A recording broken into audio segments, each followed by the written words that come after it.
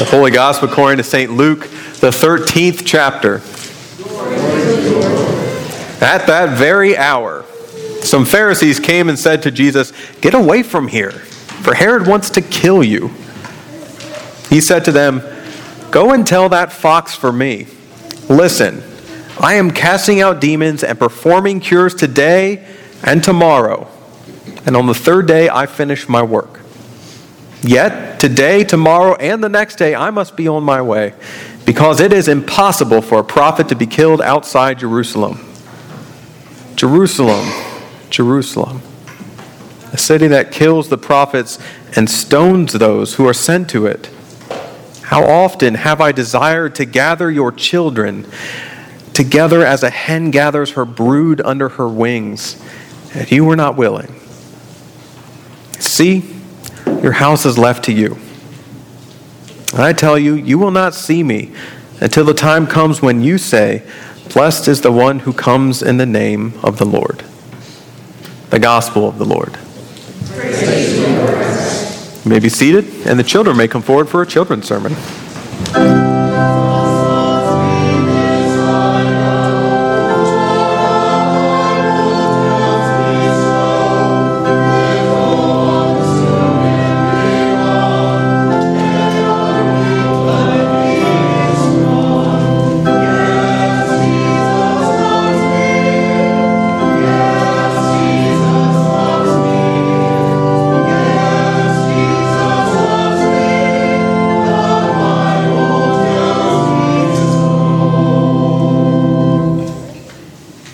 Good morning. Hi. How are you? Good. Good. Does anybody remember what we did yesterday, last week? Nope. Yes.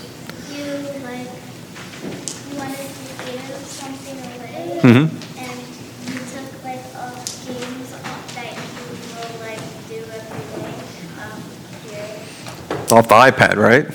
So I took this iPad and all the stuff that I used to waste time or all the stuff that I used to distract myself, I took it off, right? And you wanted me to rearrange them. And so I used to have 3 whole pages of stuff on this device. And now I have 1 and just 4 at the top. And that's all I have.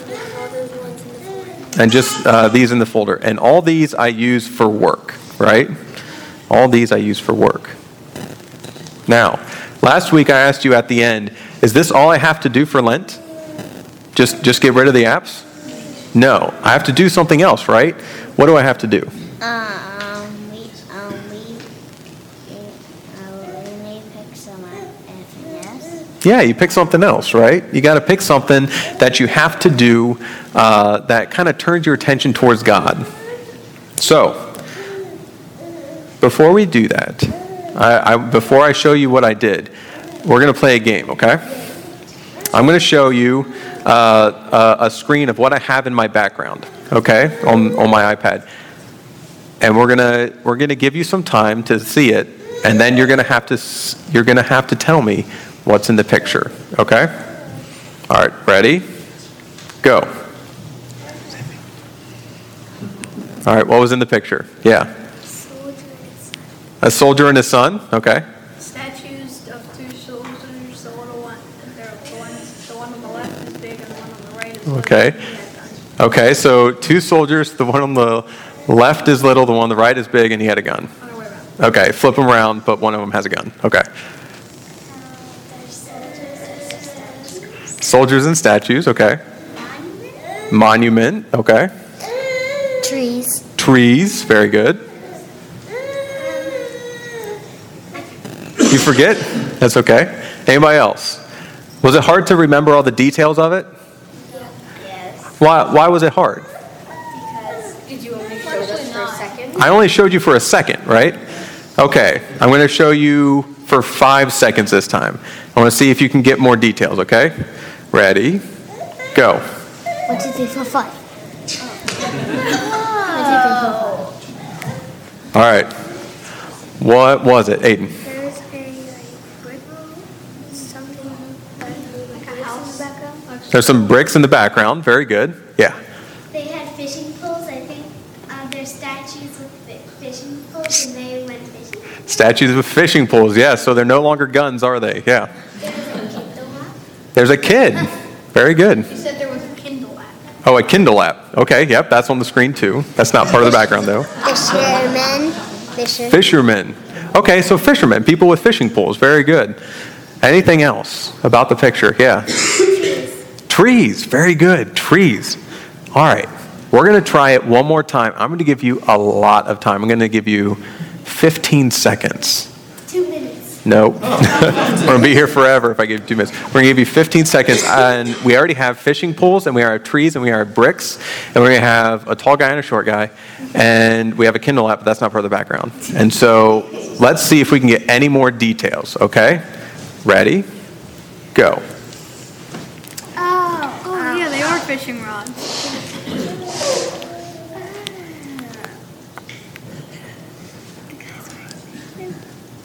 Well, duh. They're alive? All right. Very good. Phineas, what do you got? Statues, they're going fishing and there's trees.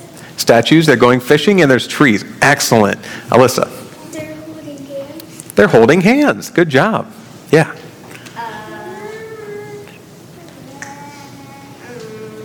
I just got You almost had it. Oh, you almost had it. Yeah.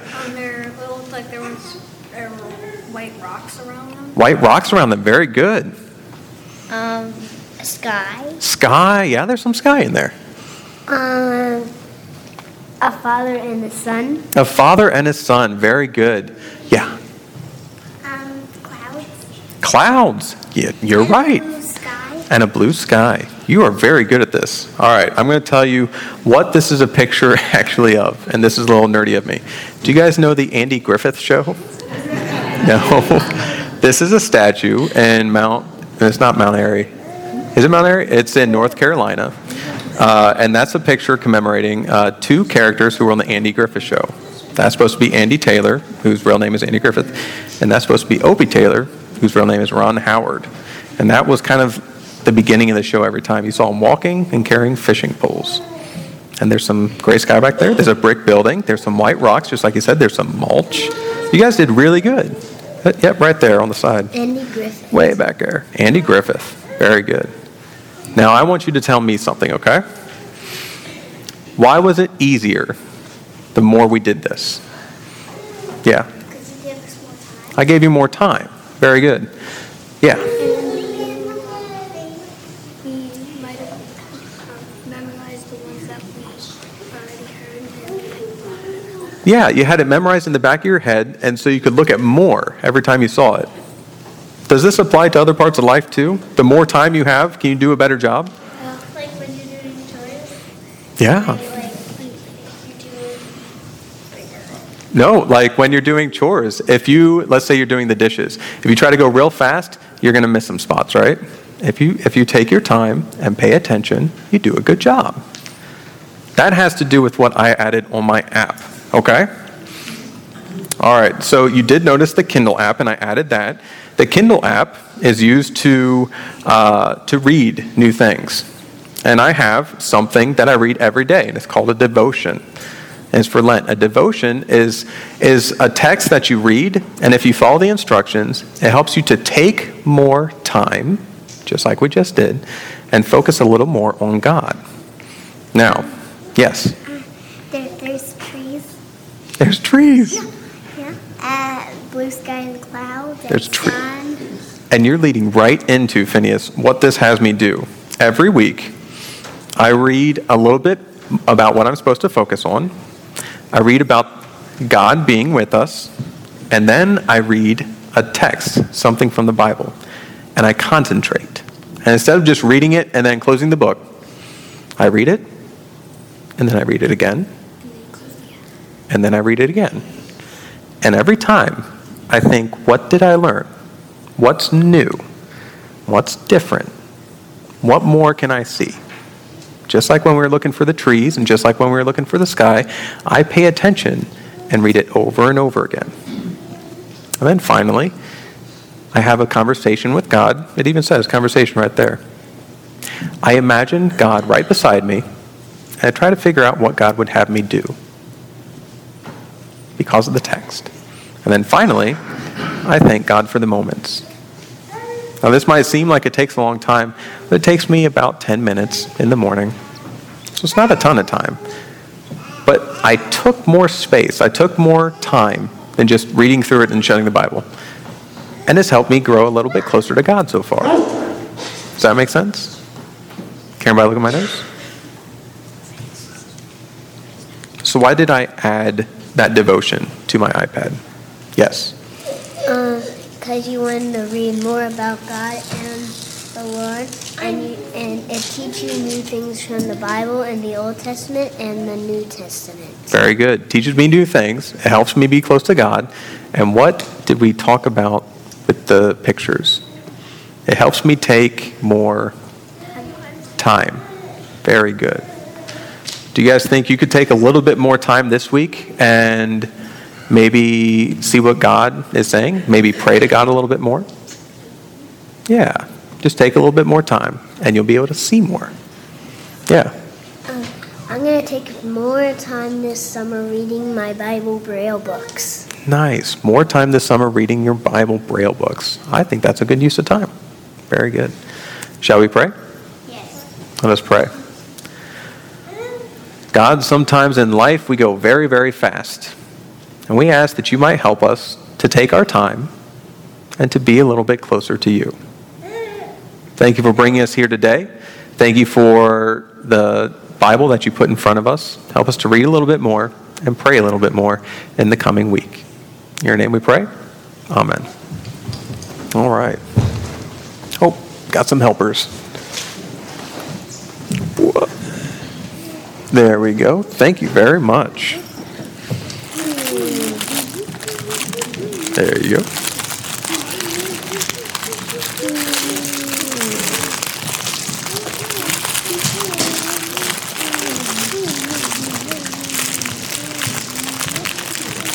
There you go.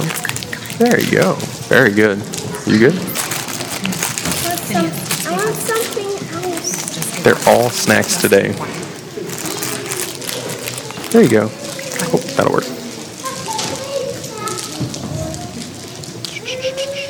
Got it.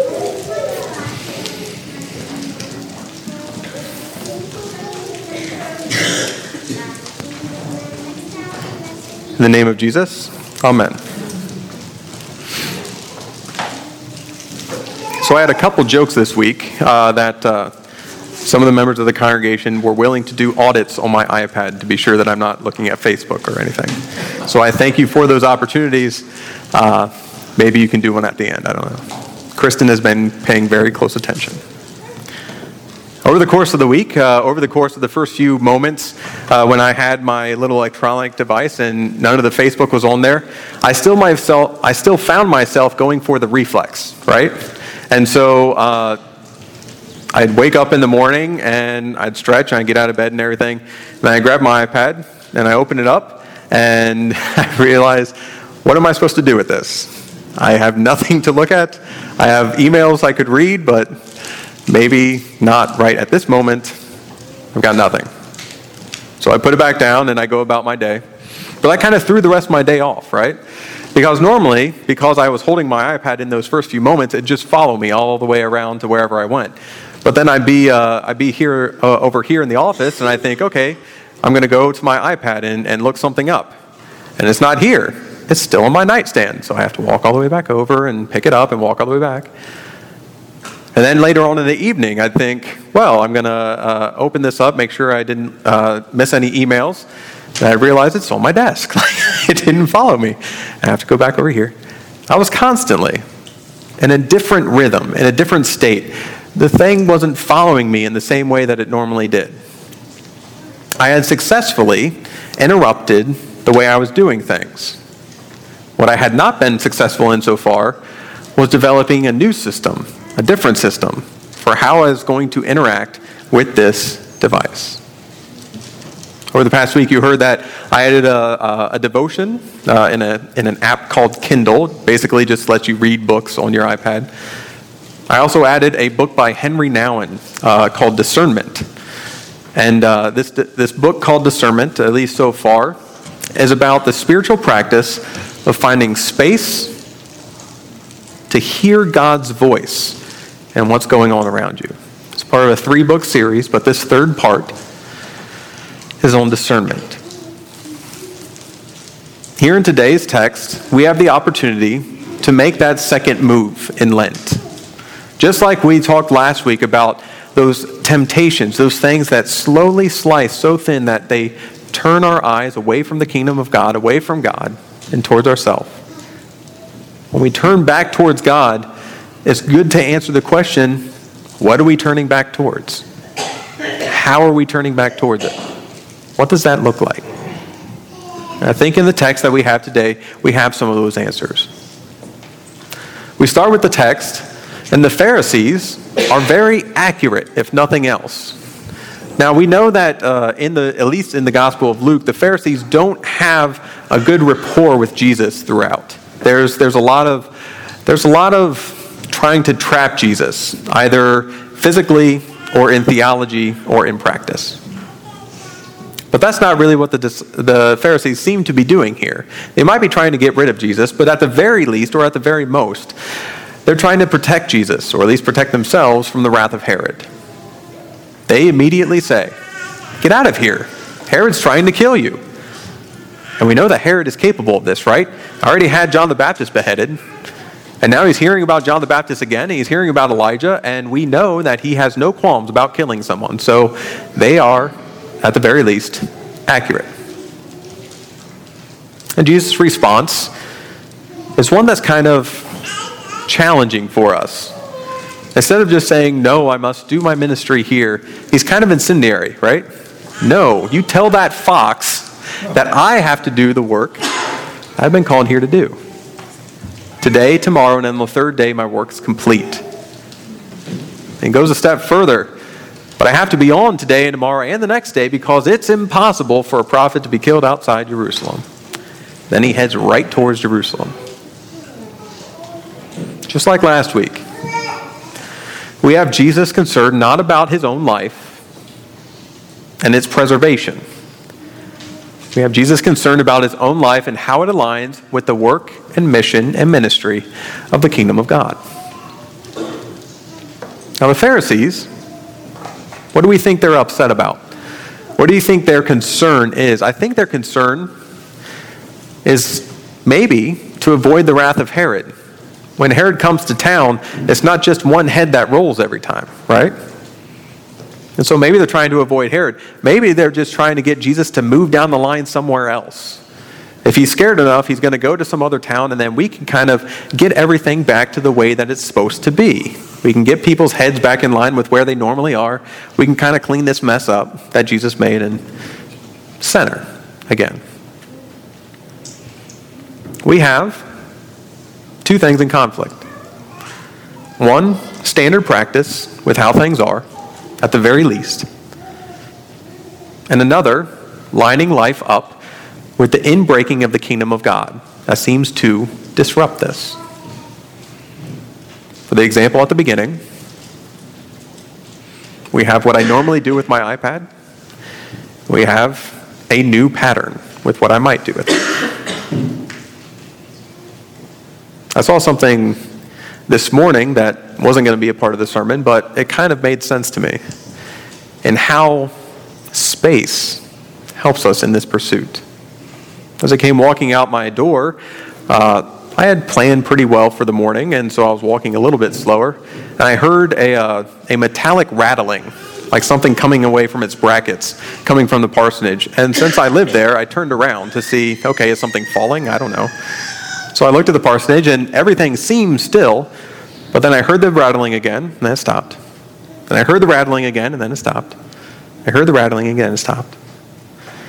I can see many of the property committee looking at me, like wondering what's going to happen. And then it occurred to me, this sounds like the same, at least pattern, of a woodpecker. And so I looked up on the antenna, and here's this poor old bird burrowing with all its might into the top of the antenna. Now, I don't know if it's successful or not. I don't know. I have cable, so who knows. But if I had 8 million things to do, I probably wouldn't have chuckled at the bird today. I would have marched straight from that door to this door, heard the metallic thing, and said, well, I hope it's not falling, and just went in the door, right? But with a little bit of space, with a little bit of intention on getting stuff done and having a moment to walk across, I had something different.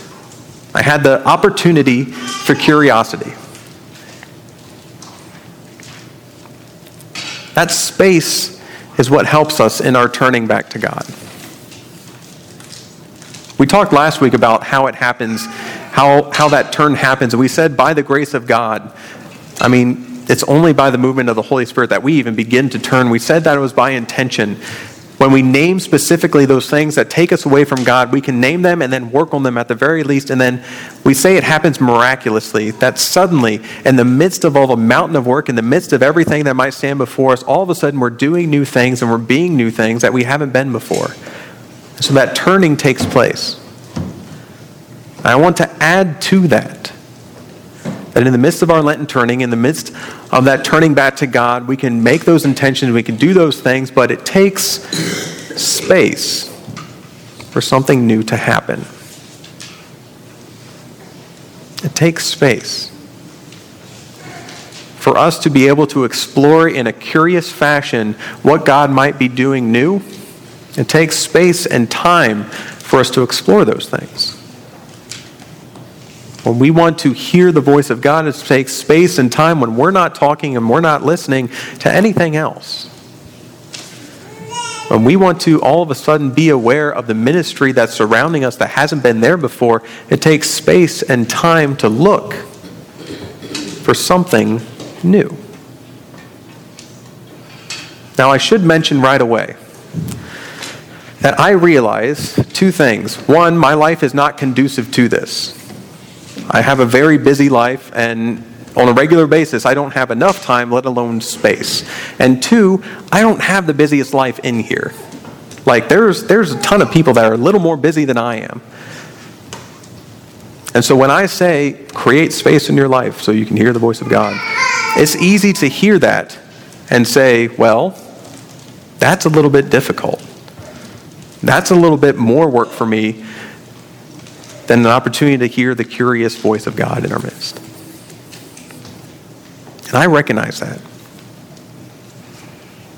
I'm not saying that this needs to be done in addition to everything else you're doing. What I am saying is that this is important. To give space to hear the voice of God is incredibly, fundamentally important. And so it's not that you add one more thing to your life. It's that your life is going to be disrupted as you make a choice not to do, not to say, not to listen to something in lieu of this. The hard truth about the life and the hard truth about the day is not everything fits, right? I don't need to tell you that. You experience that every day. Part of listening to the voice of God is making a choice by the grace of God, by the intentionality of our work, by the miraculousness of it, to not do something. It is so hard to plan in the day time that's unallotted, that's unaccounted for, that's not specific. I mean, it's almost insane not to have something specifically going on in a moment of the day. Think of all the work you have to accomplish. Think of all the things you got to get done. You're going to have a moment of the day where you don't know what's going to happen, or you don't know what's going to be there, or you don't know what's going to be done or said or experienced. There's a moment of the day that's not yours. That's where the voice of God comes to us. It comes throughout the day. But that intentional moment that you set aside is not yours is the beginning of hearing the voice of God in our midst.